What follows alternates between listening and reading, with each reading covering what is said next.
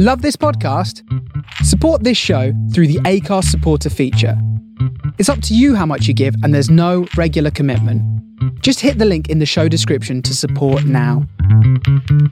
Hello everybody, my name's Mick Rathbone. I was lucky enough to play for Preston from 87 to 91. Then I was doubly lucky. I went back as physio from 95 to 2002, which were 7 fantastically successful years. I followed David to Everton. I had 8 years there. I've worked for nearly every football club in the league now. I'm currently funnily enough, they were laughing at Finch Farm today. Baz, you're like a boomerang. I'm now back at Everton. So I'll keep going and keep on there. I've tried to retire for the last 4 summers, and people always phone me up and say, come on, one more year. So, you know, like the American people with the president, 4 more years. Yeah. With me, 1 more year. And it's nice to be wanted, isn't it?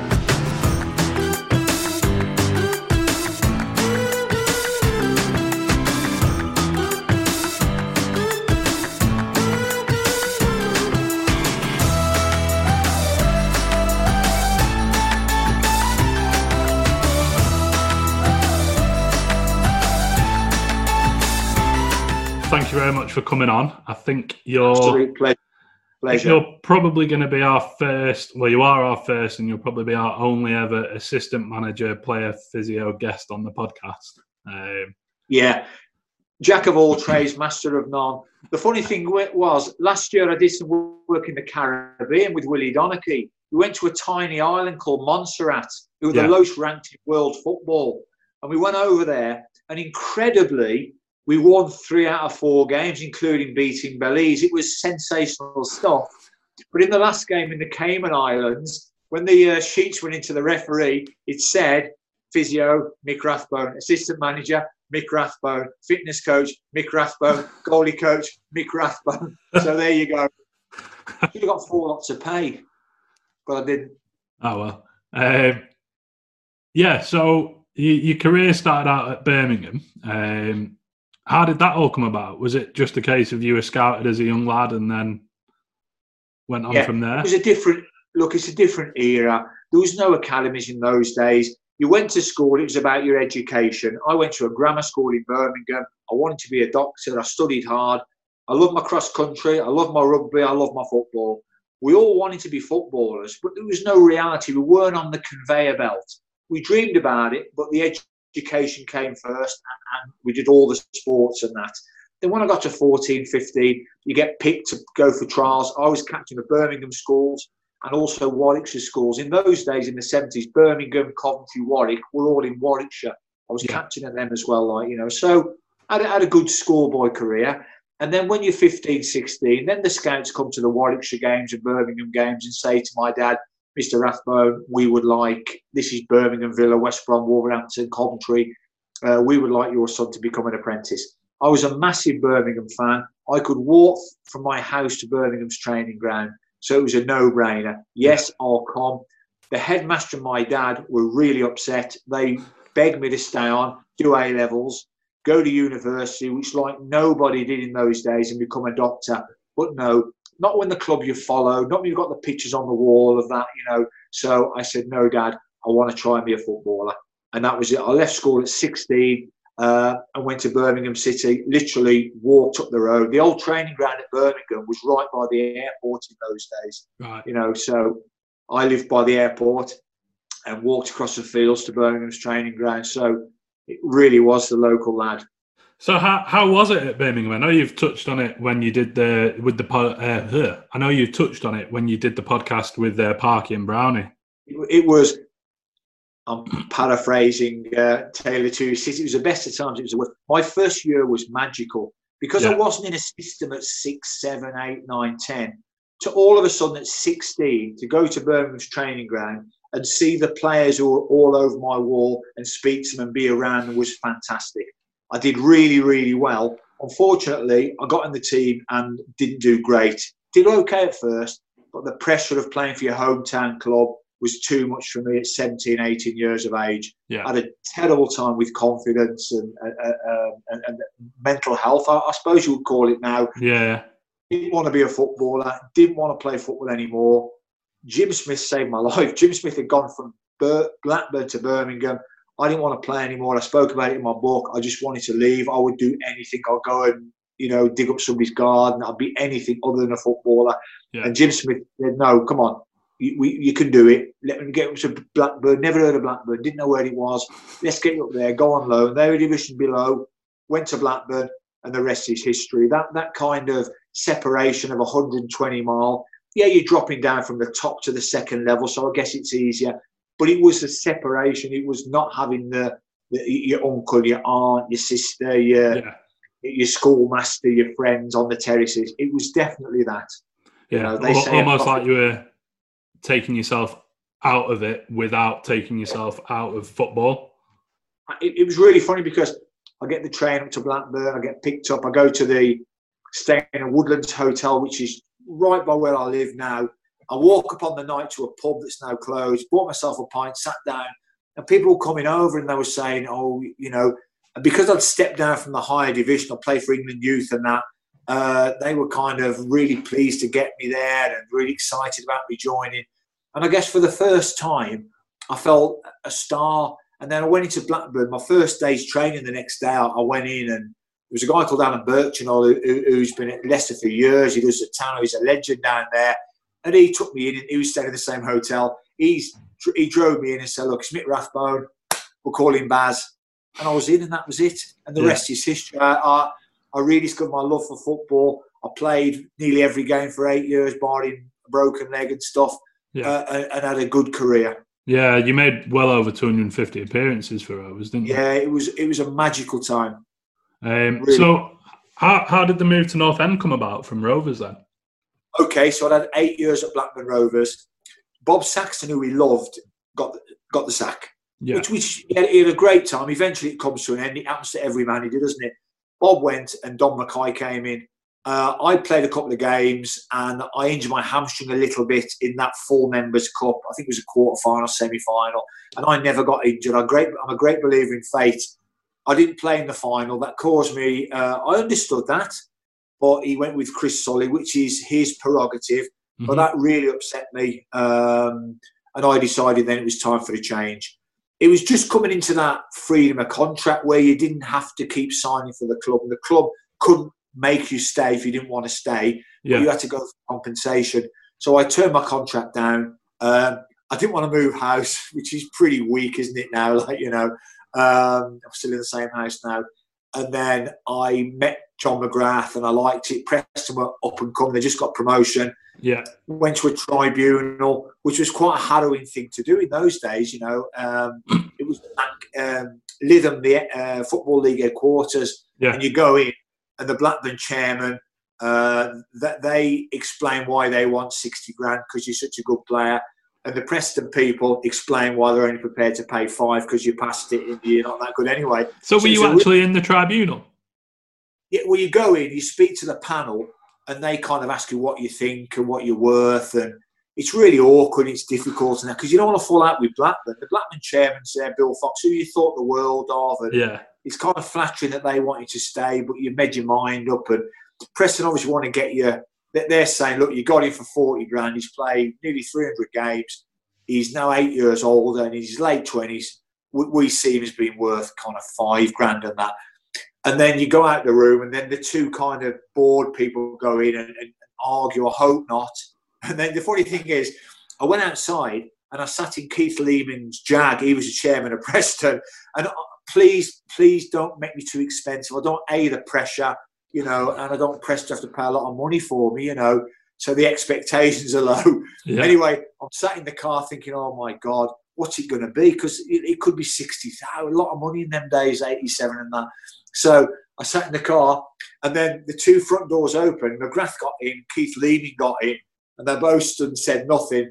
And then Keith Leeming turned to John McGrath and went, well, John, he said, you can't win them all. And then John McGrath turned around to me and went, effing hell, son, 20 effing grand for you. You better perform, pal. So I thought, oh, cheers. So it wasn't a very enjoyable experience. So yeah, I can imagine it being quite awkward. And that was it. And I was at Preston. It was AstroTurf, and I was really excited and pleased to play for Preston. I'm a real student of football. So now that's the second founder member I'm playing for. Like, you know, I've already played for Birmingham, but I played for Blackburn, one founder member. Now I'm playing for Preston. You know, so I love the history of football. You know, I'm 61 now. I was bought it when the FA Cup final reigned supreme. Your only live games were FA Cup final, then the Saturday after England-Scotland. You absorbed every second of that day, the whole day on both occasions. And like, you know, now I'm not saying it's not better. Of course it's better. I can watch 100 live games. But in them days, it was magical, the FA Cup. And I was really lucky later on to go there with Everton, like, you know, and be that guy coming out of the hotel with his new suit on, the helicopter spinning round, all the people from the hotel, the Grove, on the steps, clapping you onto the bus, and the helicopter following you through, and the Wembley Way, like, you know. So I had all that to come, you know. How was John McGrath to play for then? Oh, absolutely fantastic. Me and Kells, I see Alan Kelly every day at Everton, and I was at Forest I told you I've worked for every club in the country. I was at Forest 2 years ago with Gary Brazil, and every morning, like, it was like, oh my God, do you remember when? Do you remember that? What about when? I saw Kells, I've just come back from Finch Farm. I saw Kells this morning, and we still both talk to each other in John McGrath's voice. Like, you know, it's so weird. It's just weird. He had such an impact. But if you look at his track record, it was incredible in terms of taking Tony Ellis from Altrincham, was it, or Northwich for 5k and selling him for 250, and taking Gary Brazil from Fulham and selling him on. And so what he actually achieved was amazing. And that, yeah, he frightened us to death, but we wanted to play for him because he produced successful teams. And Big Sam would say to me, he saved this club. He came in when they were playing on a Tuesday afternoon at 3 o'clock. They had no floodlights and no rock bottom. I went to a couple of them games over from Blackburn at the time to watching that, because there were games on at 3. And I went over there, and they were on the knees, you know, 2,000 people on, you know, getting players with the greatest respect from amateur football to make up the team. And I watched them play twice and lose twice. And it was a death knell for Preston North End Club. And then Big John came in, and Sam said to me, Baz, you should have seen it. He opened the door at both ends, and a tornado blew through the club, and he took them by the neck and took that club up and that, like, you know. So I've got great credit. It's really funny because John Simon, I really liked him and that, but I was scared of him, you know, in a nice way. We're all scared of him, and he's bollocking and that, like, you know. And then when I went back as physio, he was doing some like radio work. And of course, it wasn't the same dynamic. He wasn't dropping me, shouting at me, subbing me off and that, like, you know. So I was a physio, and Preston were flying then. Big Moyes had taken over. Gary was there, but they're gone. It was success. And I'd see John commentating a lot of our games. And my relationship with John became really friendly and nice and warm and kind of avuncular. And so I saw that, like, in his last few years, we had that really nice relationship. Yeah. Because a couple of years before, he took me to Halifax and that didn't really work out for John as a manager. But to be fair, it was such a difficult situation, and most managers didn't do great there. But obviously, it wasn't great. We lost a lot of games, and I was a physio there, and when I was a manager there, to be honest. But then later on, I met John a lot after all our games, and he was the press guy, and we had a lovely, warm relationship, like, you know, based on mutual respect. So it was really, really nice, the whole kind of journey with John. Yeah, I suppose that's what it's all about, isn't it? It's them little things in football that you can cherish. Absolutely. I thought the world of him, and as I say, the impact now. My lad plays for Rochdale, so I see Tony Ellis now and again, and I see him mainly in pre-season friends when he's stood on the side of the pitch and go and have a chat, and it always goes back to Big John. If I see Sam, which is rare now, but when I worked with England, I saw Sam a couple of times down at St George's Park. Always goes back. I saw Kells this morning. It was the Big John voice and the mannerisms and what do you think you're doing? It's unbelievable. With Gary Brazil 2 years ago, it's unbelievable how it's transcended time. Yeah. And, you know, you talk about larger than life and that. And he was something else, that guy. Yeah. So how was it moving from obviously playing at Rovers on a normal pitch to playing on the plastic pitch at Deepdale? You know what? It was okay. People would have said Baz would be the last person to play on AstroTurf because of all the slide tackles and stuff like, But you know what? I never really thought about it. And I didn't want to move house. Yeah. And Bob Saxon had gone there as an advisor, so Bob kind of pulled me over. But I was really up for it and that. And it wasn't an issue, the AstroTurf. When I look back now, funnily enough, at Finch Farm today with a couple of senior players, we had a little jog around the AstroTurf because the new AstroTurf is so soft. You can do like jogging on it or play on it or train on it all the time. Yeah. But that one we had, it was really terrible. It was rock hard. It was so quick. And on a wet, windy day in December, the ball skids and it had gone and that, and I remember once we played in all white in them days, and I remember sitting in the dressing room at half time, and every single player had the red strawberry on both knees from the slide tackles and stuff So it was bad. I've just been limping around because I've had 3 ups on my left knee, and it all started on the AstroTurf back in, I think, 89, my first surgery. So my left knee now, I'm hanging on in there and I still run it every day, but it's more or less gone. There's no joint surface left. And that probably goes back to the AstroTurf. Yeah. But I wouldn't have swapped it, as I say, to play for Blackburn for 8 years, then the Invincibles for 4 years and wear that lily white and be part of that. All right, we didn't have a great team at the time and that, but you're so proud to represent that club. Yeah. As I say, I'm a great student of football and I've worked for every club in the country more or less now. And I went to Blackpool and they were at rock bottom of the Championship, 7 points from 17. But you know what? And it's supposed to be an anathema for a Preston fan to like that club. But they treated me fantastic. And I pulled on that tangerine shirt. I was only there for 3 months between England camps. But I loved working there. I did a couple of weeks at Crawley because I knew the England doctor there and the physio was indisposed a couple of weeks. I went down there and felt proud to pull that shirt on. I worked at Wigan and felt proud with that. And Forest was fun. That's a great club, Forest. I loved it there, but I could only stay here because I didn't want to be away from home. Yeah. So I for me it's all good. There's no bad shirts, no bad clubs. Yeah. I've been told that Brian Mooney was a very, very good player. How was it to play with him? Absolutely fan. We had some top players. Here's another one. I worked at Man U for 2 years, not as a physio, as a kind of sports psychologist with the 21s. And Warren was the manager. So there again, I was with Warren every day. And we spoke about John McGrath non-stop. So I forgot your bloody question now. Brian Mooney. Oh, we had some top players in that team. If you look at that team, if you look at Ellis, Gary Brazil, Warren Joyce, Brian... John McGrath would always say it in the meeting, like when he'd do his apocryphal talks and that, and he'd always talk about. He used to tell he gave a talk one day. Me and Warren Joyce talked about this all the time. He come in and he said, I've got a fruit salad. He said, Tony Ellis. He said, you're my strawberry. You're the extra bit. You're the expense. You make all the difference in the salad.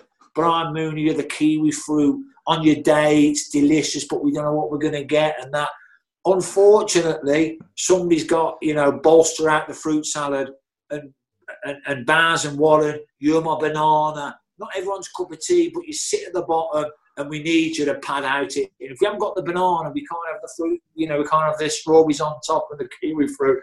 So Brian Ellis, he was the kiwi fruit. He was that something a bit special. Yeah. I've been lucky. I've played with the Trevor Francis and players like that and that. But he would go in my all-time 11 team. He was, God, he hated losing. I got used to it because we lost so many times over the years. It beats you down in the end. It's just another day at the office. He used to go crazy. He'd come in if we got beat on Deepdale all the way from home. He'd go mad. He'd be kicking everything and going crazy. It's a pity when he went to Sunderland that he had the injuries to his knees and that, and he weren't quite the same player.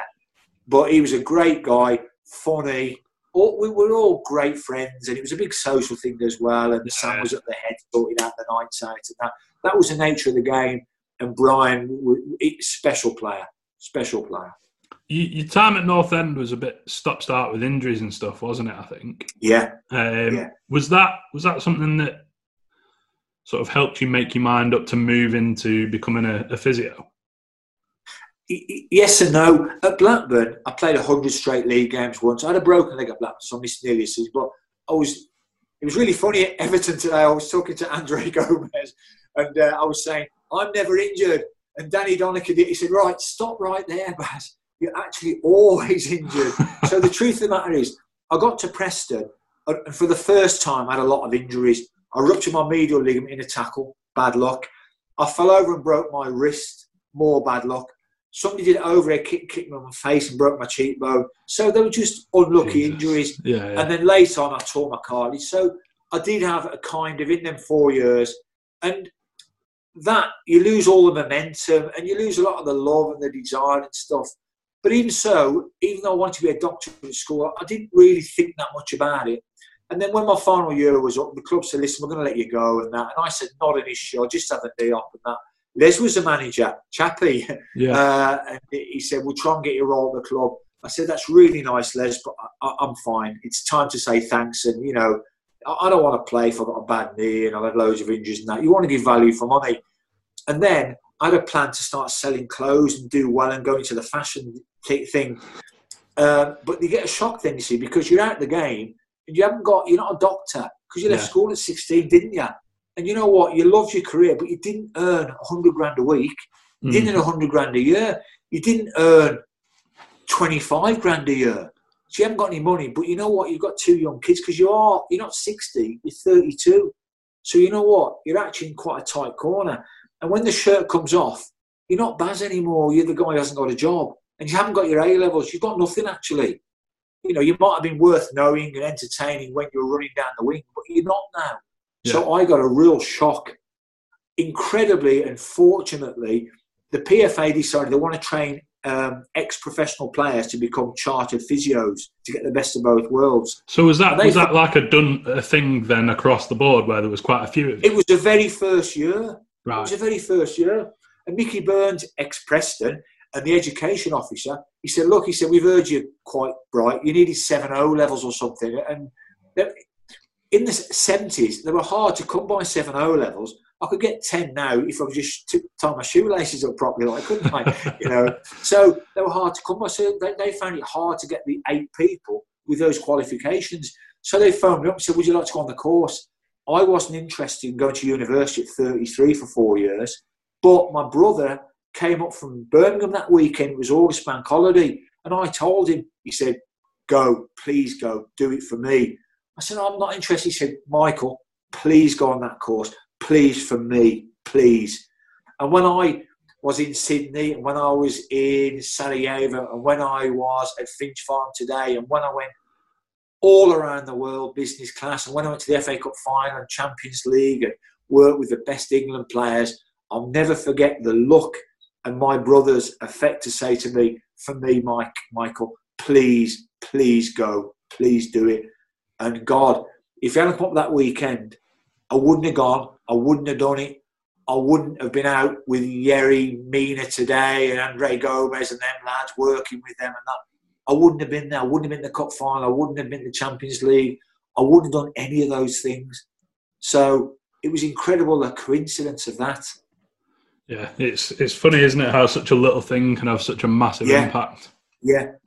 Sometimes I think at night, I think, God, what if Martin hadn't come up that bank holiday weekend and I'd have gone into the... Now, I may be the next Yves Saint Laurent or Karl Lagerfeld, or close to Nottingham Forest, Paul Smith, because obviously I worked in Nottingham, he's a Nottingham guy. So I might have been that, if you have drive and energy and you work hard, you may be successful. Yeah. But I would never have experienced it. I would never, ever have flown to all the games. I've been to America about, 15 times now with Everton. And I think I've been to every country in Europe with England and Europa League with Everton. Yeah. The magic of that night at Deepdale, winning on pens against Birmingham. Yeah. Afterwards, God, me and Moisey were like going off our heads in the dressing room. And oh my God, we couldn't believe it. We're in the playoff final. So I wouldn't have had any of that, would I? Yeah, exactly. Wouldn't be sat here now at 4:45. I'd be, I don't know, probably working from 9 till 6 like normal people do, You mentioned before that you went to Halifax. How was that? Obviously, I think you had quite a few different roles there, didn't you? Oh, again, it was fantastic. People come on the internet about the Shay, and you know, I loved it there. It was fantastic, and I've been lucky. I've worked for Everton, Man United, international teams. I've worked for Crawley. I've worked for Preston in the bottom division, and I've worked for Halifax Town. And to me, it's all the same. I like them equally, all the same. Yeah, Finch Farms training ground is slightly better than where we used to train at Halifax. So I went to Halifax selling clothes out of the boot of my car. I just started university. Yeah. And John McCrath said to me, "You're studying to be a physio, aren't you?" I said, "Yeah." He said, "Come and be our physio next season." It was the end of the season, so I was just sort of starting university. He said, "Come and be our physio." I said, I'm not qualified. He says, "Well, if we pay you terrible wages, it won't matter, will it?" So I started on £200 a week, and that was it. And I was like, the physio at Halifax. Every Monday and Thursday, I left at 1, drove to Salford, and was there from 1 till 8:30 at night. Yeah. All through the closed seasons, you work full-time in hospitals. So when I look how lucky I've been, I look back at the hours and nobody did that. Nobody put those hours in. Yeah, so you've grafted to get to where you are. But Halifax was fantastic. So John was a manager, didn't happen. By Christmas, bottom of the league, going bankrupt. He resigned and that. And they asked me to take over. And like, I had no aspirations to be the manager. And the real funny thing was, Jimmy Case, the great Liverpool player, was at the club. He was a fantastic guy. He was so humble, you know. And later on in my life, I always tell this story because when I was at Man United, I was picking up some rubbish one day and Nicky Butt said to me, "Come on, Baz, you shouldn't be picking up the kit."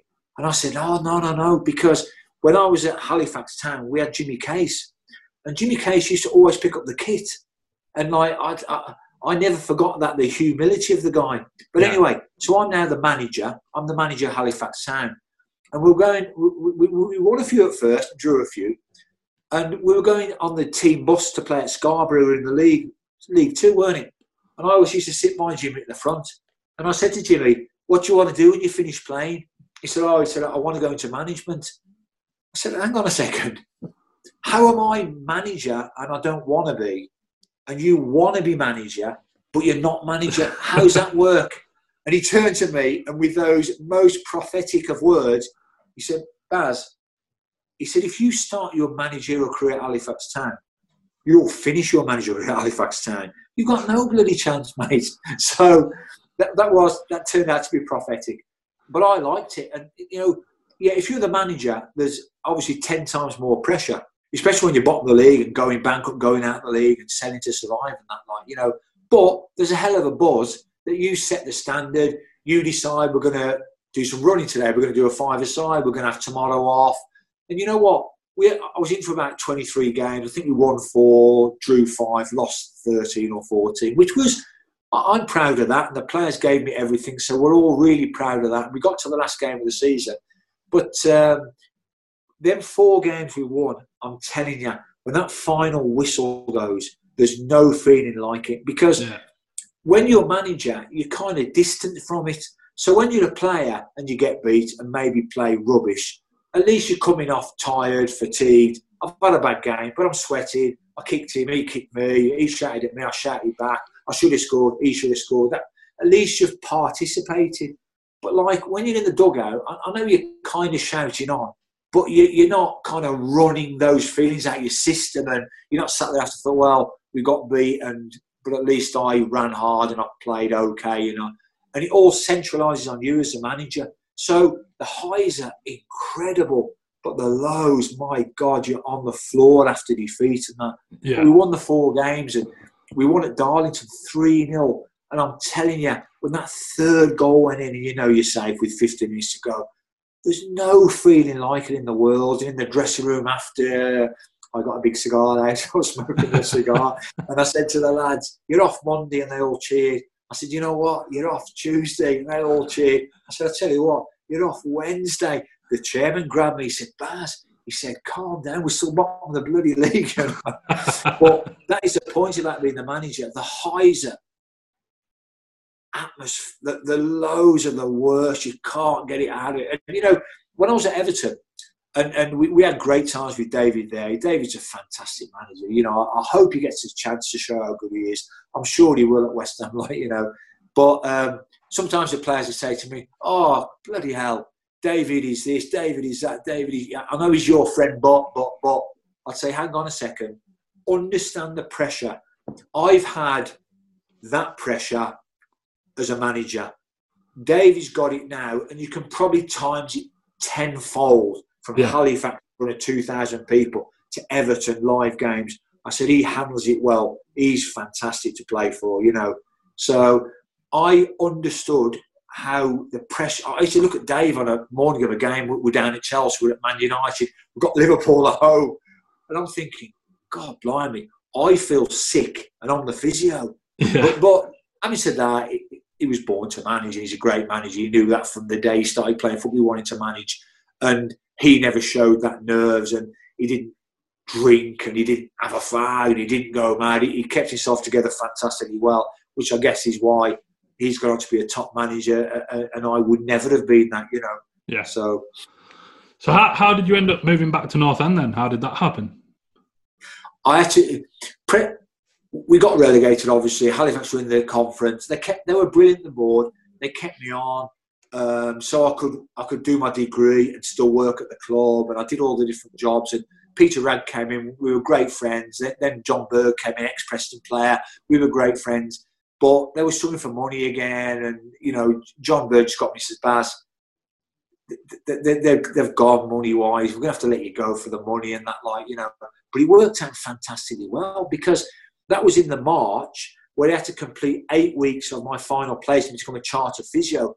I thought, wow, I didn't really want to leave, and I was sad, but I understood it. But I thought, you know what, this is unbelievable. I can leave at March, do April, May, June, become a chartered physio in July, and be ready to work in the league. I was one of the very, very few who'd be an ex-pro and chartered physio, so I thought, I'll get a really good job.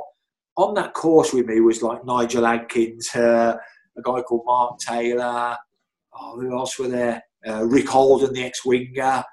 Yeah, there was Roger Wild, who's worked at Stockport for years. Mark Taylor, who went on to be head of sport at loads of different clubs in the Prem and that, So we were all good friends and that, So it worked out well. And I was doing my last bit of placement in that. I'd done my finals. I was at I worked at lots of nearby hospitals, but I was in at Blackburn Hospital. And it was a tough day, seeing loads of patients, outpatients and that. And you start worrying, will I ever get back in football? And somebody said to me, Mick, they called me Mick at the hospital. Mick, there's a phone call for me at the hospital. And I picked it up. You don't know me, it's Gary Peters. I want to offer you a job on what was really good money when I've been at Halifax and that. I wanted to start in June, which was like 4 weeks. So I'd finished my finals, I had 2 weeks at hospital. It couldn't work out, but I'm going back to Preston. Baxia bought them, so the trajectory was going to be up. Yeah. And I went in at the end of June, my first day as a bona fide, fully qualified chartered physio. They were in the 2nd division then. The rest is kind of history. My first running session, I went over the park with Kev Kilbane and Gareth Ainsworth. So we went running over the park. They were both 18-year-old lads. And that. Paul McKenna just got the first pro contest. We went running around Moore Park on my very first day. And it was amazing. And you knew that Gary had... He put a great team together, If you look at Graham Atkinson, Bryce, Sav, Wilco, Fenners, Moisey, Russ Wilcox, excuse me if I've forgotten anybody, that was a top team, The team that won League Two and then Dave took and won League One. And that was a terrific team, Kev Kilbanner was coming into the team. Luke was coming in goal, weren't he? That team that we won the last game at Hartlepool, didn't we, that year? That was a damn good team that Gary Peters put together. A damn good team. I started coming on, it would have been 2000, 2001, around that time. So I sort of missed the back end of Gary Peters and then... Yeah, so you probably got on for the Millennium playoff game, didn't you? Yeah, I think that was... My mum took me down for that one against Bolton. Yeah. But the thing about football, when you've been in it as long as me and worked for nearly every club, you end up knowing everybody. So Yeah. every club I go to, you know about 10 people, like, you know. And interestingly enough, my lad's agent last year, and he's a good friend of mine, Michael Ricketts, Oh, the right, guy yeah. who scored 2 in that game, like against Preston. Yeah, Isn't and it then, weird how, like, you know, all these faces keep cropping up from the past and that, like, you know. And even now I'm at Everton with Kells every day and Dave Unsworth. yeah. Amazing. So how was it, obviously, coming back then? You had Gary Peters and everything he did, and then obviously... It was fantastic because it was really... They treated me unbelievably well. So I was on, I think, about £400 a week. And it was okay, the young kids, but I was back above water because Halifax had been great. It was means to end, but obviously it was difficult driving over that way. But now I'm back. Now I'm a chartered physio. Now I've got a job at a club that's got money now. And Baxi put the money in, got great people in charge, spending a bit of money very cleverly. It's only going in that direction, like, you know. And after about 8 weeks, Gary got me in. He said, Baz, he said, I'm telling you, we're over the moon with you. I played every reserve game that season, I think, like, you know. He said, we're over the moon with you, you know, the way you work, running with the players, your fabulous jokes that we all still love. So he said, I'm going to put you on £500 a week and we're going to give you a year's rollover contract. So, you know, if another manager comes in and wants you out, we've got to give you a year's wages. And that was one of the best days of my life. I remember coming out the meeting, I thought, oh my God, I'm on really good money now, but I've got that year's rollover contract. And I remember me and Bryce was going over the park, because we didn't have Springfields then. It was either Myerscough or Moore Park. Yeah. I remember me and Bryce was injured, obviously. We was doing a running session. And I remember running with Bryce, and I was so happy. I could have broken the world record. We did. I don't know what we're doing, but I remember thinking, my God, this isn't touching me. I'm maybe on the third lap of Moore Park, or we're doing some strides along that boulevard there. Yeah. I thought, my God, I'm feeling you know when you lift a car off an injured child and you look back after, my God, I've lifted a 15-ton car. It felt like that. So they were amazing to me. And then when Moyes left, David left, he said straight away, he said, I want you to come with me. So I said, okay, assuming it gets sorted out with the club. He dragged on a little bit, and Derek wanted that money on the contract, which he's entitled to ask for, because I'd slept at night for 8 years knowing they couldn't just sack me. And Dave and Everton were like, oh, come on, Baz. They got you for nothing. You've done 8 years. You've worked like kind of 358 days a year for 8 years. Sure, they're going to let you go for nothing. We're not paying for a physio. And I said to Dave, I get that. I completely understand that. But I'm not leaving Preston unless it's sorted out. Yeah. I'm not just going to break my contract. I've slept comfortably for 8 years knowing I've got that contract. So I really want to come to Everton. I really want to be with you, Dave. But if the clubs can't sort it out amicably, I'm not just leaving. Yeah. Now, Preston couldn't have done anything. They wouldn't have done anything. But I'm not doing that. And you know what? I've left all the clubs like that. I left Forest. I said to Forest I'd stay for 1 year. Mark Warburton got me to go there with Dave Will. I did a great year. Karanka came after 6 months. I got on great with him. He really, really asked me, please stay. But I couldn't. But I worked my notice of 6 months. I worked through the summer when everybody else had left and that to do the job properly. And you know what? If you leave the right way, you can always go back. Yeah. You can always go back. Yeah, you've not burnt any bridges, have you then? No, and it's important to me. Preston treated me fantastically well. Honestly, Derek Shaw's a really close friend of mine. Brian the kit man. God, I spent more time with him for eight years than with my own wife and that. We were so close. And I played for the club, but you leave under the right. And then you can leave with handshakes and that and, in the right way and that. Yeah. So I can't think of a single negative about those 8 years. The From the Finney podcast is brought to you in partnership with our title sponsor, Lancs Live.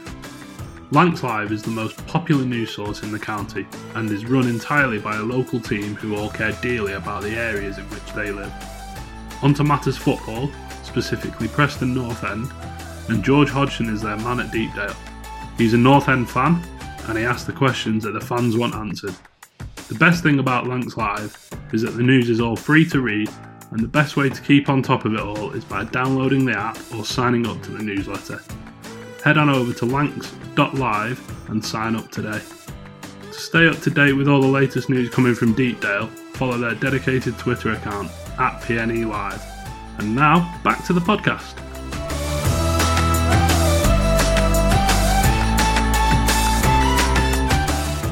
How was it working under David then? Obviously, you've spoken very, very highly of him so far. Just sort of like on a day-to-day, what was it like? Oh, just fantastic. Honestly, funny if we talked about it today. I was running around with a couple of the Everton lads and they were asking what he was like when he was here. And I said, just fantastic to work for. I go in every morning at 9:15, give my report. He asked me 200 questions and chundered a bit and kind of raised his eyebrows and that. But, you know, as great managers do, you know, they're not passive. They want to know, well, look, Baz, you know, you're saying Louis Saha, 3 weeks. I've got him in for that game in 2 weeks. Come on, can we bring it forward? Yeah, I'll try that. I'll speak to Louis. Let's push on. Obviously, there's a greater risk or whichever player it was. So It was quid pro quo, but it was always done as close friends and professionals. And that staff of Alan Irvine and Jimmy Lonsdon and later on Steve Round and that, you know, Andy Holden, Chris Woods and that. We were close friends. I don't know if it's like that. I don't know if staffs are like that anymore. I think they're probably not. But we had an unbelievable bond, those guys at Everton. It was a great place to be as well. So how was the dressing room? Go on. Great. It was great. But Dave, obviously, when Dave took over, they finished low. They were in a downward trajectory. Dave took over and did a fantastic job. Yeah. As did the players. Wayne emerging as well was a massive thing for the club. And Dave kind of took that and he went, no, that's not going that way, that's going that way. Yeah. And he got the scouting going and the academy going. And he did an unbelievable job. So how was, at North End then, how was the transition from Gary Peters to David coming in? It was okay because, you know, you understand that that's the nature of it, isn't it? You know, Gary Peters, I thought, was brilliant. He brought really good players in. The next year in League Two, I think we finished okay. Then after that, we kind of stalled. And it was clear that David was exceptional. And I think it was right for everybody that Gary would stand aside. Gary probably even engineered it. I don't know what, it's nothing to do with what went on.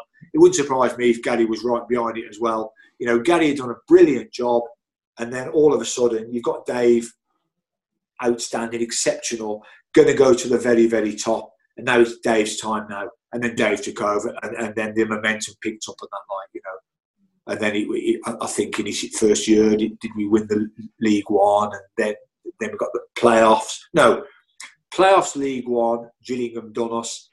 Won League One the next year. Yeah. Into the Championships playoff final, wasn't it? So just great times. And I've been really lucky. I've been at clubs mostly when we're winning. I've had some experience of being at clubs when we're losing. And I'm telling you, when you're at clubs when you're losing, it's not nice. It's really difficult. It's difficult to be happy. It's difficult for anybody to be smiling and optimistic and that. And those constant defeats, we had it at Blackpool. I was only at Blackpool 3 months, but you lose. And then I went to Wigan with Warren and Joyce, and they were bottom of the Championship, and you're losing most of your games. With the best will in the world and the best positivity, it sucks the life out of you. And it makes you feel rubbish, and it makes every day rubbish, and it makes every Saturday night rubbish and every Sunday rubbish. Yeah. And mainly, I've been lucky. Mainly, I've been at clubs that are winning and winning promotion and that, like, you know. In the 8 years at Everton, I think we probably had 7 winning seasons out of 8 and probably 4 or 5 top 6 finishes. And that. So I've been very, very lucky. How do you think David got? Because obviously, I think it's quite clear that from his time at the club, the dressing room was top notch. How do you think he went about that? Do you think it was as much the players as him, or? He signed. Impressing his strength of character, his winningness. You knew with Dave, you were going to be winning. So you know, if you don't want to buy into this, you're going to miss out on something fabulous. Yeah. And he's not waiting for you. If you ain't buying in, you're gone. You know, it was Dave's show. Dave was absolutely on fire. He was going only in one direction. And the players knew you're buying or you're gone. And for a lot of the players, who, with the greatest respect, were obviously lower league players, were playing in the lower league and that, like, you know, they knew that, you know, that this was their chance to shine. And they could see that. And I'm going to include myself and Jimmy Longson and Kellam O'Hanlon and Brian the Kitman. That was essentially the staff. Tony Scholes was fantastic. Brian Gray oversaw it all, like, you know. And they knew something good was happening here. You can smell it, you can feel it, you know that this, you know, one year you come back and the Tom Finney stand's done. Next year you come back and the Bill Shankly stand's done. The next year you come back the Alan Kelly. These aren't messing around. We're in Springfield's full time now. So you understand that this is the time to be at this club. Yeah. Everybody felt that and sensed it. But he had some very, very good players as well. And he had some great pros like your Graham Alexander's and your Chris Lacketti's. And, you know, he had some top people at the club. Yeah. And they, you know, even the young lads, the Kev Kilbans, the Paul McKenna's were fantastic. The David Lucas, really good pros. If anybody got out of line, and off the top of my head, I can't even imagine it happening, the lads weren't having it. The Lackettis of this world. You know, Chris had played, you know, at Halifax or not. He'd been released from Rochdale, and Halifax got relegated out of the league and that, like, you know. So Chris had tasted that side of it. And Chris can see this is special. And everybody wants a piece of that, like, you know. And I've been relegated at Halifax as a manager and that. And I want a bit of it. I want a bit of Dave being manager of the month again. And I want to be on those flag marking steps again like we were last year. So everybody, the momentum is incredible. You can't stop it, you know. Unfortunately, momentum in the opposite direction is pretty much the same. But everybody smelt it and knew it. And I give great credit to Tony Scholes as well and Brian Gray. They did their roles fantastically well. Brian, obviously, was a chairman. He sat well above everything and did a fantastic job to support stuff. Tony Scholes was great. He comes to training on every Friday. Every Friday afternoon, me, him, David, Kellam and Big Bry would always have cakes at 3 o'clock on a Friday afternoon. And me or Bry go and whoever's returning was to get the cakes. We'd have a cup of tea and we'd have the sit down with the big cream cakes and we'd discuss the week and the game tomorrow and that. But we were mad for it, you know, to use kind of to paraphrase a famous kind of Manchester phrase. We were mad for it. And like, me and Dave couldn't get enough of it. And if we had a home game on a Saturday afternoon, me and Dave would be at Cottam on a Saturday morning. Watch the young players play. Yeah. You know, then I get to Deepdale. I get changed at half 11, 12 o'clock. Take the injured lads either on the track and terraces or when the gym got built in the gym and that. We couldn't get enough of it. And Dave would say to me, "Les, have a day off." I'd say, "You have a day off, and I'll have a day off." We didn't have day off. We didn't want day offs because we wanted to be successful. We wanted to be on the flag market. We wanted to be at the next level and that. So we didn't have days off. And, you know, it was really funny when I got to Everton, like, you know, some people would say, like, "Oh, God, you're working on a Sunday. We've got Spurs away Sunday afternoon. We've got Chelsea away live on Sky." For me and Dave, that weren't working on a Sunday. We'd strive to be working on a Sunday at Chelsea and at White Hart Lane or at home to Liverpool in the Merseyside. We didn't want days off in lieu for that. We didn't want our Sundays off. We couldn't get enough of it in those days. Yeah. So obviously that you mentioned it earlier, that game the 2 games in the playoffs against Birmingham. There was the away leg first. In the build up to that, what was it like being sort of inside the dressing room? And well, a bit nerve-wracking because for me it was the biggest game I've been involved in. For Dave, it was the biggest game he's been involved in. For a lot of the players, we went away and we stayed at a hotel in Shropshire, nice and quiet and that. But there's always, when you're in the medical department, well, I wasn't in it, I was the medical department. Mark Rank had a problem with his hamstring and it was touch and go whether to play. He really wanted to play in that, but I decided, no. Normally, it's a conversation between the manager, the player, and myself, a yes or no, and probably a 2-1 vote would sway. But I dug my heels and said, no. I said, if he plays, he breaks down and misses the second leg.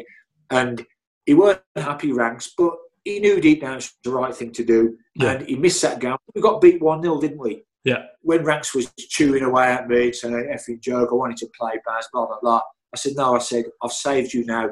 you score the winning goal. And he scored the winning goal, didn't he? Or the equalising goal. I think he did, didn't he? He definitely scored in the game. I can't remember if it was the equaliser or the one that got us back into it early on. And then we was winning 1-0, drew 1-1, went 2-1 up penalties. Yeah. Then there was the drama. For me, the highly personal backstory was that's my team. We're playing against Birmingham City, those badges and that. And I played with Trevor Francis and that, and I'd had a really difficult, unhappy time at Birmingham City, So for me, it was like the backstory as well. Yeah. Obviously, were you wanting to get one over on them then? No, because I obviously wanted to win, of course, but really loved the club. It was my club. I was born not far from St Andrews and that, like so. But 100% wanted to win the game and that. But as I say, it was weird because they were post-season games. So everybody had finished on the 7th of May. It's now probably the 18th of May. I think the playoff final against Bolton was probably on the 29th, 30th of May, or that bank holiday, maybe even the 31st. Is it the 31st May? Yeah, there is. It was right. Is that weekend, isn't it? Yeah. So you've got that kind of strange dynamic. You're driving home from training. We're training on the pitch every day now because we've only got Birmingham. We've only got Bolton. There's no more games on deep down. So we're training on the pitch every day. You're driving home. But on Moore Park and those goals are gone now and summer's coming and that. But you're still in training and that. Yeah. You're preparing for the biggest game in that kind of weird backdrop of, but the goals have gone off Moore Park and everybody's forgot about football now. But you're uniquely in every day preparing for that game. And it's warm and it's summer-like and, all the leaves are out on the trees. So it's a real weird kind of juxtaposition. Yeah. What was sort of your point of view when you saw, or presuming you saw, Jasper Carrott bring in all that champagne? Well, me and Big Bri, we've been there all day in the afternoon and that, and I'd met Jasper many times when I played for Birmingham. I'm a big fan of his and that. And, he didn't overtly do anything wrong and that. Looking back, he probably wouldn't have done it again, But he brought it in and Big Bri went, bloody hell, Jasper, you ain't there yet. He went, no problem, mate, no problem, mate. And Brian says, we'll see, mate. So that was memorable, But he's a lovely fella, Jasper Carrott, lovely fella. Yeah. But you don't kick kids. No, exactly. So when you found out about David going to Everton, did he come to you straight away and say, I want to take you? Or yeah, the day he left, I think Everton had sort of 2 or 3 games to go. And he said, Baz, I'm going to Everton. He said, the clubs are sorting out. I'm literally going. I'm going now. He said, I want you to come with me. I'll sort it out in the summer. And I wanted him to do really well. And I thought he would do really well. I was kind of ambivalent.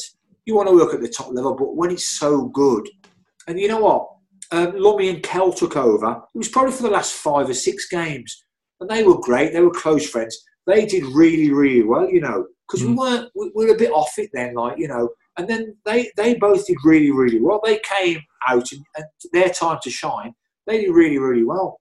And then it was the summer of the Korea World Cup. Yeah. And we had a massive, long break. For I don't know for why. The season finished early because it was the World Cup and that. We had about 8 weeks, 9 weeks off, a really long summer break.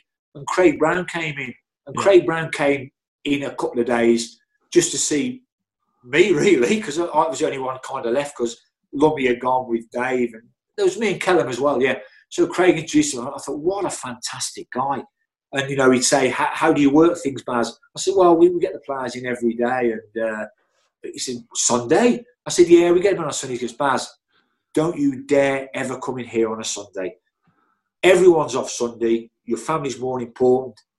He was a lot older, a lot more experienced than that. Dave was making his way, and it was a different time on their kind of timeline as well. But you know what? He was fantastic.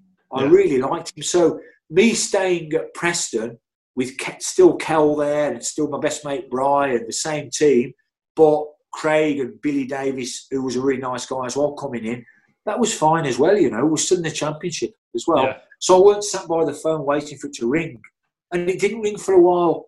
And then I was in Minorca on my kind of 7-day holiday. And then Dave phoned. Then he said, look, we've cleared the way now. We want you to come over and that, And I said, as long as the clubs are okay, I'll come and that. And then that happened. And, you know, in football, things happen very quickly. Yeah. I'd left Wigan and I decided to retire. So that was 2 summers ago. And I was sat on the beach with my wife in Marbella. We have not so much time together because you work 7 days a week and that, like, you know, especially when you're head of medical at Everton for 8 years and that. And I was away a lot with the England teams. And I sat on the beach at Marbella and I was having a bottle of beer. I said, that's it, Julie. I said, I'm going to do a bit of this, bit of that, but it's our time now. God, the phone rings. It's Dave Weir. He goes, Baz, will you come to Forest as head physio? I said, yeah. So 1 minute you're kind of planning your retirement together, and then like 30 seconds later, you're thinking, oh dear, you know. You're back in a job again. And then I'd done my year at Forest, and I said, I can only do 1 year, because I lived in a flat down there. It was a fantastic club. I loved it so much there, but I promised my wife only 1 year. And then I came back and no more than that, like, you know. And then Danny Donachie, the guy who's still head of medical at Everton, he was under me when I was his boss. He's now my boss. He went, Baz, the under 23 physios left. Come to Everton. I went, you know what? I'll do it with the 23s. It was Unzi and Franny Jeffers, John Ebrell, and Kells was a goalie coach. Yeah. I've never worked with an academy. I thought, I fancy that. So I went, and we won the double that year. It was amazing. The lads were brilliant and that. And then in the summer, I was in La Manga. I said to Unzi, I said, Dave, I'm done now. I only came to the end of the season. He said, Baz, F off.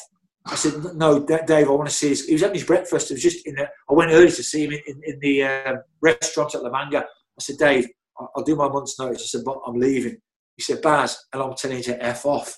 I said, Dave, seriously, I'm leaving. He said, Baz, you're not. Go away. I thought, oh, I better stay. So I stayed another year, and I'm still there now. So, and while this COVID's on, obviously the 23's on training, but I've been back. I'm working now with the first team in the short term because I picked up a few bits and pieces and that, like, you know. Yeah. But I've got to say, it's been great to go back in with the first team and work with. We've got a few injuries at the minute and that, and be that sharp. I'm not in charge, obviously, now. Danny's in charge, but be that sharp end again. It's quite nice, you know. I guess we're all a little bit affected by that, aren't we? Well, yeah, exactly. It's a strange old time at the minute, isn't it? Yeah.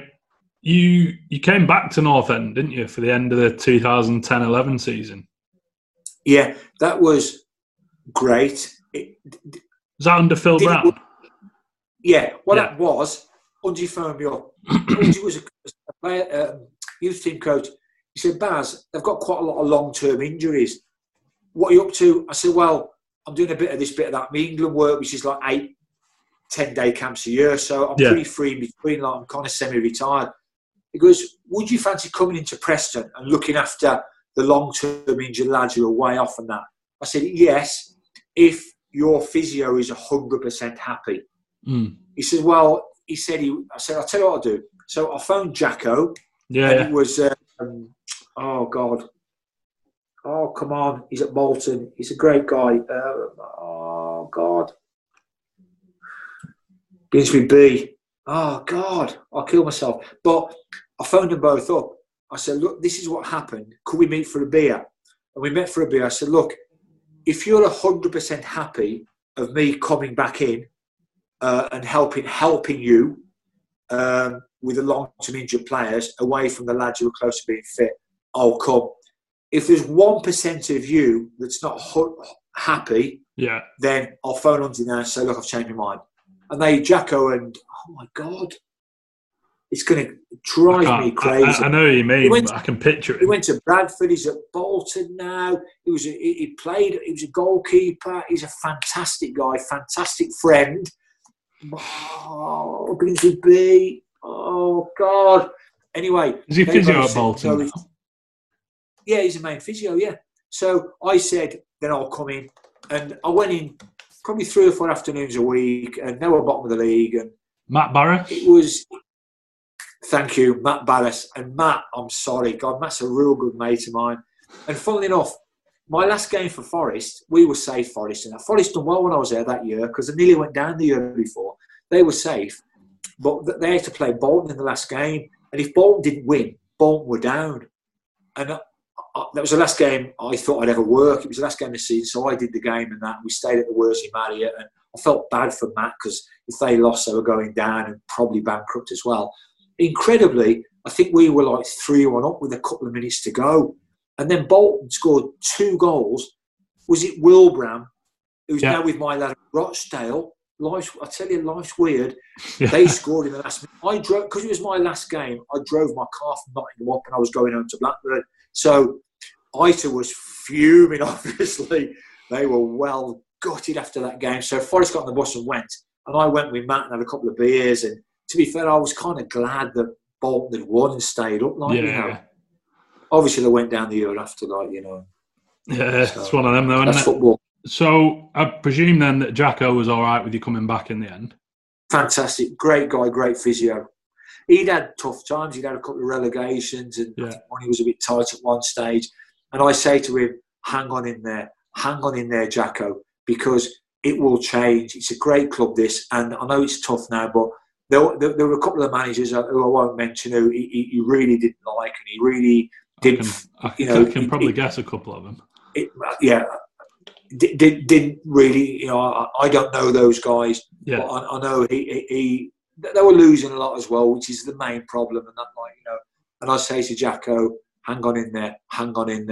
And then it changed, and then managers came in who were successful, and managers came in, and because it was successful, everything's more relaxed. And now he's loving it under Alex Neil. They've got a playoff chance, got some real good young players there. Yeah. Preston have bought fantastically well. The likes of Ben Pearson, who I had with the England teams, he was in my first ever England Euro group, and then I had him at Man U in that brilliant under-21 team they had. So I know Ben really well. I know, I'm going to see, I can't remember, Josh Harrop. What's his name? I know Josh really well as well. Like, you know, he was in my lads' youth team as well. So that they've bought fantastically well, some real good young players. Yeah. I had Tom Barker, who's in at Blackpool, and I always said to Tom, I think you're a really good player, Tom, and he'd had a real difficult time there. You know, as everybody, you're sort of losing every week. Yeah. And I said, come on, Tom, keep going. You're a good player. You've got pace and you're brave and you score goals. And he had a tough time at Blackpool. Because didn't he nearly pack it in at Blackpool? Yeah, and then he goes to Morecambe and the rest is history. So Tom's a real good mate of mine as well. Like, so you've been involved in the game for quite a long time. How much has it changed now compared to... You know what? This is a complicated answer. It's changed incredibly. But you know what? It's still warm up, 5-a-side, crossing and finishing. So the infrastructure and the paraphernalia is changed like you would not believe. Since I started playing in the 70s. But the nucleus of the game, the bones of the game, dare I say the important stuff is actually exactly the same. You've still got to win your personal battle. You've got to still put that ball in the back of the net. Yeah. I saw some footage recently of some really old-fashioned training in black and white of some Rovers players in the 50s running around and doing these exercises, functional drills and throwing balls, and that's all come right back in now over the last 5 years. Yeah. That functional stuff that we would have laughed at 15 years ago as being old-fashioned. So it all comes round and goes round in that. But certainly the preparation, the infrastructure, the video analysis, it's changed incredibly. When I was at Halifax, bag with the medical gear in, bag with the kit in. Halifax town, 2 bags, let's go on the bus. Now, with England particularly, we go across to Europe and that, a whole minibus would go with the coach full of equipment. It's the way it is. Is it better? Is it worse? It's different. Yeah. But, you know, I've changed with the times, you know, I've adapted. I used to hate sports science. I've enveloped it now. I understand it better. I embrace it. I work closely with it. You know, I'm a big advocate of it. So I pride myself that even though I'm old school, born in the 50s and that, I've changed and adopted and I think been a good team player because once at a time it was just me. And then when I first went to Everton, Moy said to me, Baz, you've got a team now. There's a doctor, a masseur and 2 physios. The ball's in your court, do what you want with them. So all of a sudden, from me being the guy who cut your nails, the guy who did the conditioning work, the guy who manipulated the backs, the guy who massaged you, the guy who drove the minibus to the reserves, the guy who diagnosed injuries. I'm now part of the team. And I found it really hard at first. When I saw the masseur, Jimmy, who's still there, Jimmy Comer, great fellow at Everton, when I see him massaging, I thought, oh, I should be doing that. You find it really, really hard to let go, to specialise in that, yeah. So it's changed a lot, for the better, for the worse. I don't know the answer to that, but it's just changed a lot. Yeah, I've spoken to Sean Gregan. Firstly, he sends his regards. He's a fantastic guy. He made me laugh out loud once. I've got to tell you this story. Moyes is trying to, bring in all the latest stuff. Yeah. Yeah. And obviously the lads are still wanting a beer and that. And Griggs will tell you, he was a big drinker, and it was the famous Belgian drink, you know what I mean? Anyway, we're in one Sunday, and the guy from it's called SAQ, and it's all the little hurdles, SAQ, you'll see it on it: speed, agility, quickness. And a guy comes in to present all the players and the staff this latest technology. So he puts the ladders out with the SAQ on, and he puts all the things out. And Griggs, he stood there, probably with a hangover, totally unimpressed. And the guy goes, right, what does SAQ stand for? And Griggs goes, Stella Artois, quick. And I laughed out loud. I thought it was fantastic.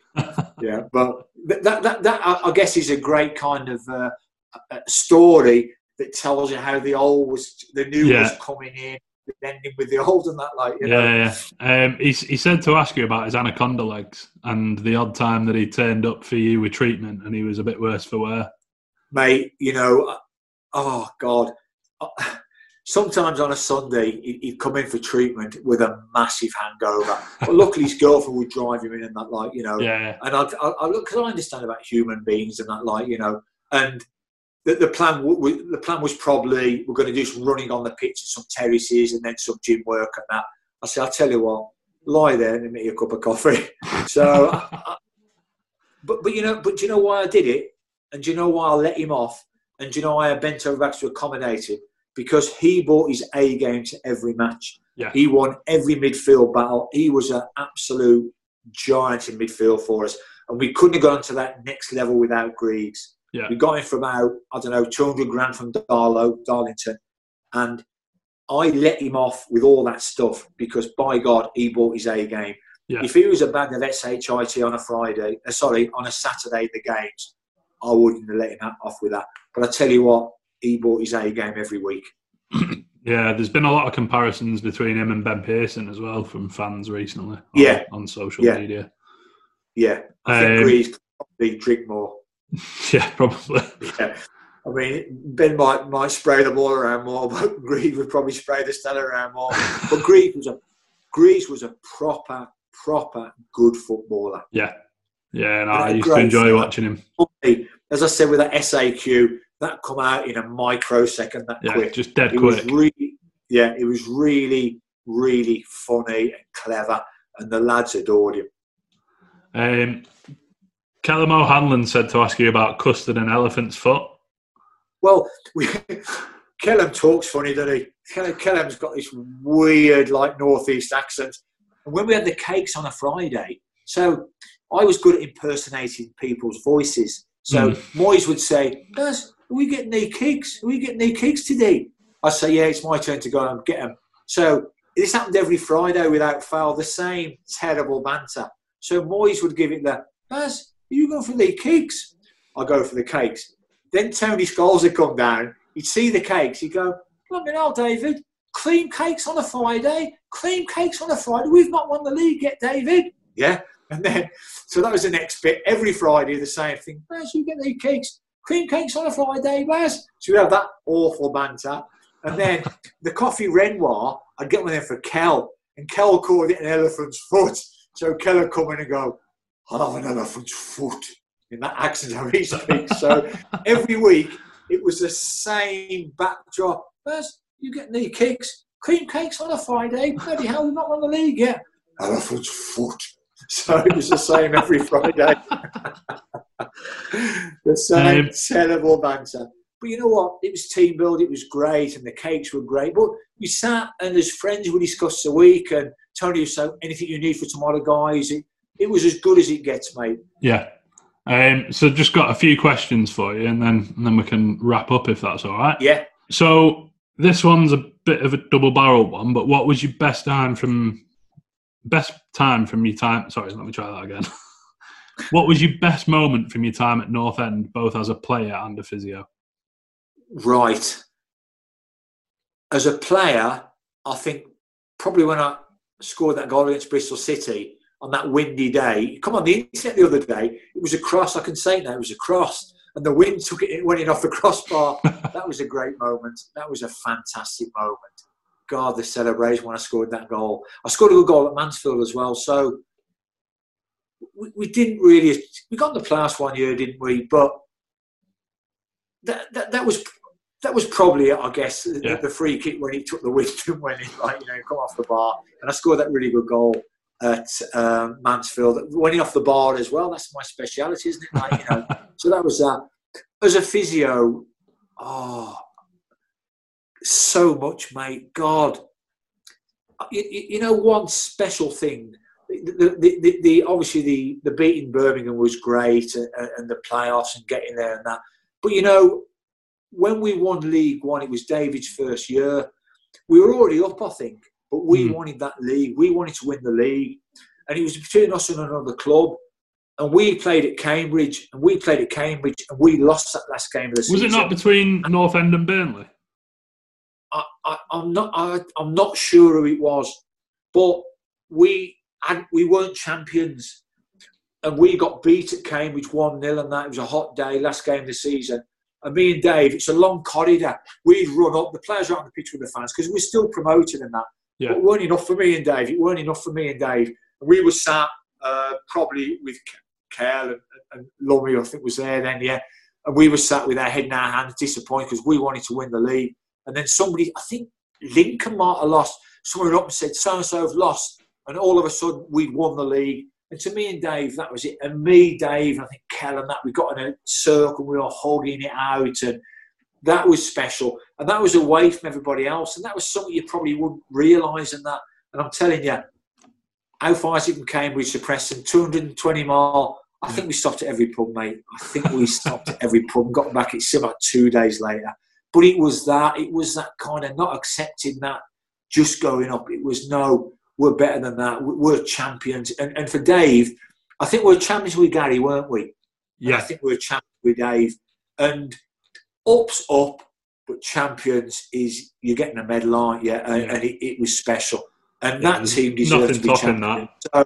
So it was, and it was that kind of couple of minutes. And it's a long corridor. None of the players were in there out on the pitch. It was just us four. It was kind of isolated, and it was a bit surreal. And then somebody said, I thought it was Lincoln. You're champions, lads. It might have been the Cambridge kit man. You're champions. And that was a special, because it was kind of, we knew we were up, but it was veering towards disappointment, and kind of after the Lord's Mayor. Then all of a sudden, no, bang, champagne, every pub on the way back. Squires, see you in 3 weeks' time. Yeah. Who was the best player that you played with at North End? Brian Mooney. Yeah. Brian Mooney was fantastic. If he'd have gone, he went for 200,000 to Sunderland, had lots of knee surgeries, I believe. So they never saw the best of him. He was fantastic. Yeah, but as I say, my father-in-law compared him to, he said he's a bit like how Aidan McGeady was. Yeah. Yeah, he was fantastic. But Ian Bowie was very, very good. And Tony Ellis was terrific. And Gary Brazil was terrific. And that was a good team, Swanee and, Big Sam and Skillful Bob. And that was a decent team. Kells in goal. Some good players. So that was a decent team. But Brian Mooney was fantastic. Yeah. Similar then, again, who was the best player from your time as a physio at North End? That first team was fantastic with Wilco and Sav and I said before, Bryce and Lazar Graham Armstrong, isn't it? Yeah, that was a top team. But I'm going to say Griggs. Yeah, I'm going to say Griggs because he was so lovable, talented, silly, self-destructive, vulnerable, likeable, comical. He had every trait you'd love in your best mate. You know what I mean? You could go for a pint with him on a Thursday night, carry him home, and he'll score the winning goal on a Saturday and drag you up the league and that. He was just a fantastic guy. If you could go back and give yourself some advice from when you were at North End, whether it's as a player or a physio, what would it be? God. Nothing. I did everything right. I tried my hardest in every game. I got some bad injuries, unlucky that it was people kicking me. I didn't just fall apart at the seam, did I? And as a physio, you make mistakes, but you learn by them and that. You know, I did everything with the best intention, and I never asked an injured player to do the running I couldn't do. Yeah. So, and I was lucky to be a part of something special. And I played a small part. You know, I'm not getting carried away. I played a small part. Probably significant, but a small part in that, like, you know. Yeah. And I think looking back at my whole life, I wouldn't do anything differently. I did it all the same, and I do my best every day, and I try my hardest, and I try and make people laugh first and fit second. You know, so that's probably odd for a physio. It's working at the moment. New material, new audience. Yeah. Have you got any stories or any memories that you've not shared from your time at North End that stick with you? I wrote in my book about the worst injury I've ever ran onto in them days was Steve Basham broke his leg against Tranmere. Yeah. I run on and it's kind of hanging off at a funny angle, and he's screaming, like, you know, and he knows it's bad, but he can't know just how bad it is. And the lads are actually holding him down to stop him, looking like, you know. And I'm looking down at him and I'm thinking, oh my God, how am I getting him off on a stretcher in front of all these fans without him screaming the place down? Cue an incredible stroke. And look, it was Rob Edwards. Rob comes running up and he screams at the referee. He screams at the referee. He goes, not even an effing yellow card. Look at his leg. It's hanging on by a thread. At which point, Bash fainted clean away and we took him off the pitch. Very fortuitous. God. So the last one then, if you could put a five-a-side team together, either from players that you played with or players that were there while you were physio, or a bit of both, who would it be? Gosh. I do all the running, so I'd do all the running for them. I'd have to have Bogues. But he wouldn't probably get the ball back from him. I'd have me and Warren, the bananas from before, and I'd have Tony Ellis, Gary Brazil and Bogues. I'd have them being the strawberries, and me and Warren could just keep running nuts, because me and Warren could like run all day, like, you know. And when we got to work together at Man United, we go running together. And when we worked together at Wigan, when he was a manager, we went running together. Like, we were both in our late 50s then, and we were just obsessed by it. So yeah, me and Warren to you know, push the piano around, and Mooney, Bogey and Brazil and Ellis will have six to play the lovely tunes on the piano that me and Warren had pushed up for them to play. I think unless you've got anything else that you want to say, then we can call that. Not at all. I'm really lucky. I love my time at Preston. It's the only club I've worked for and played for, and it's fantastic. I've been lucky. It's all the clubs are unique, but you know, the Finney thing, and you know, the Invincibles, and you know, it's got that uniqueness no one will ever be able to take away from it, you know. So I'm really proud to be a part of it, and lucky, and it was a great time in my life and a great vehicle for me. So my cup runneth over with Preston North End. Brilliant. Thank you very much. It was an absolute pleasure. Really enjoyed it. Thank you. Yeah, thank you.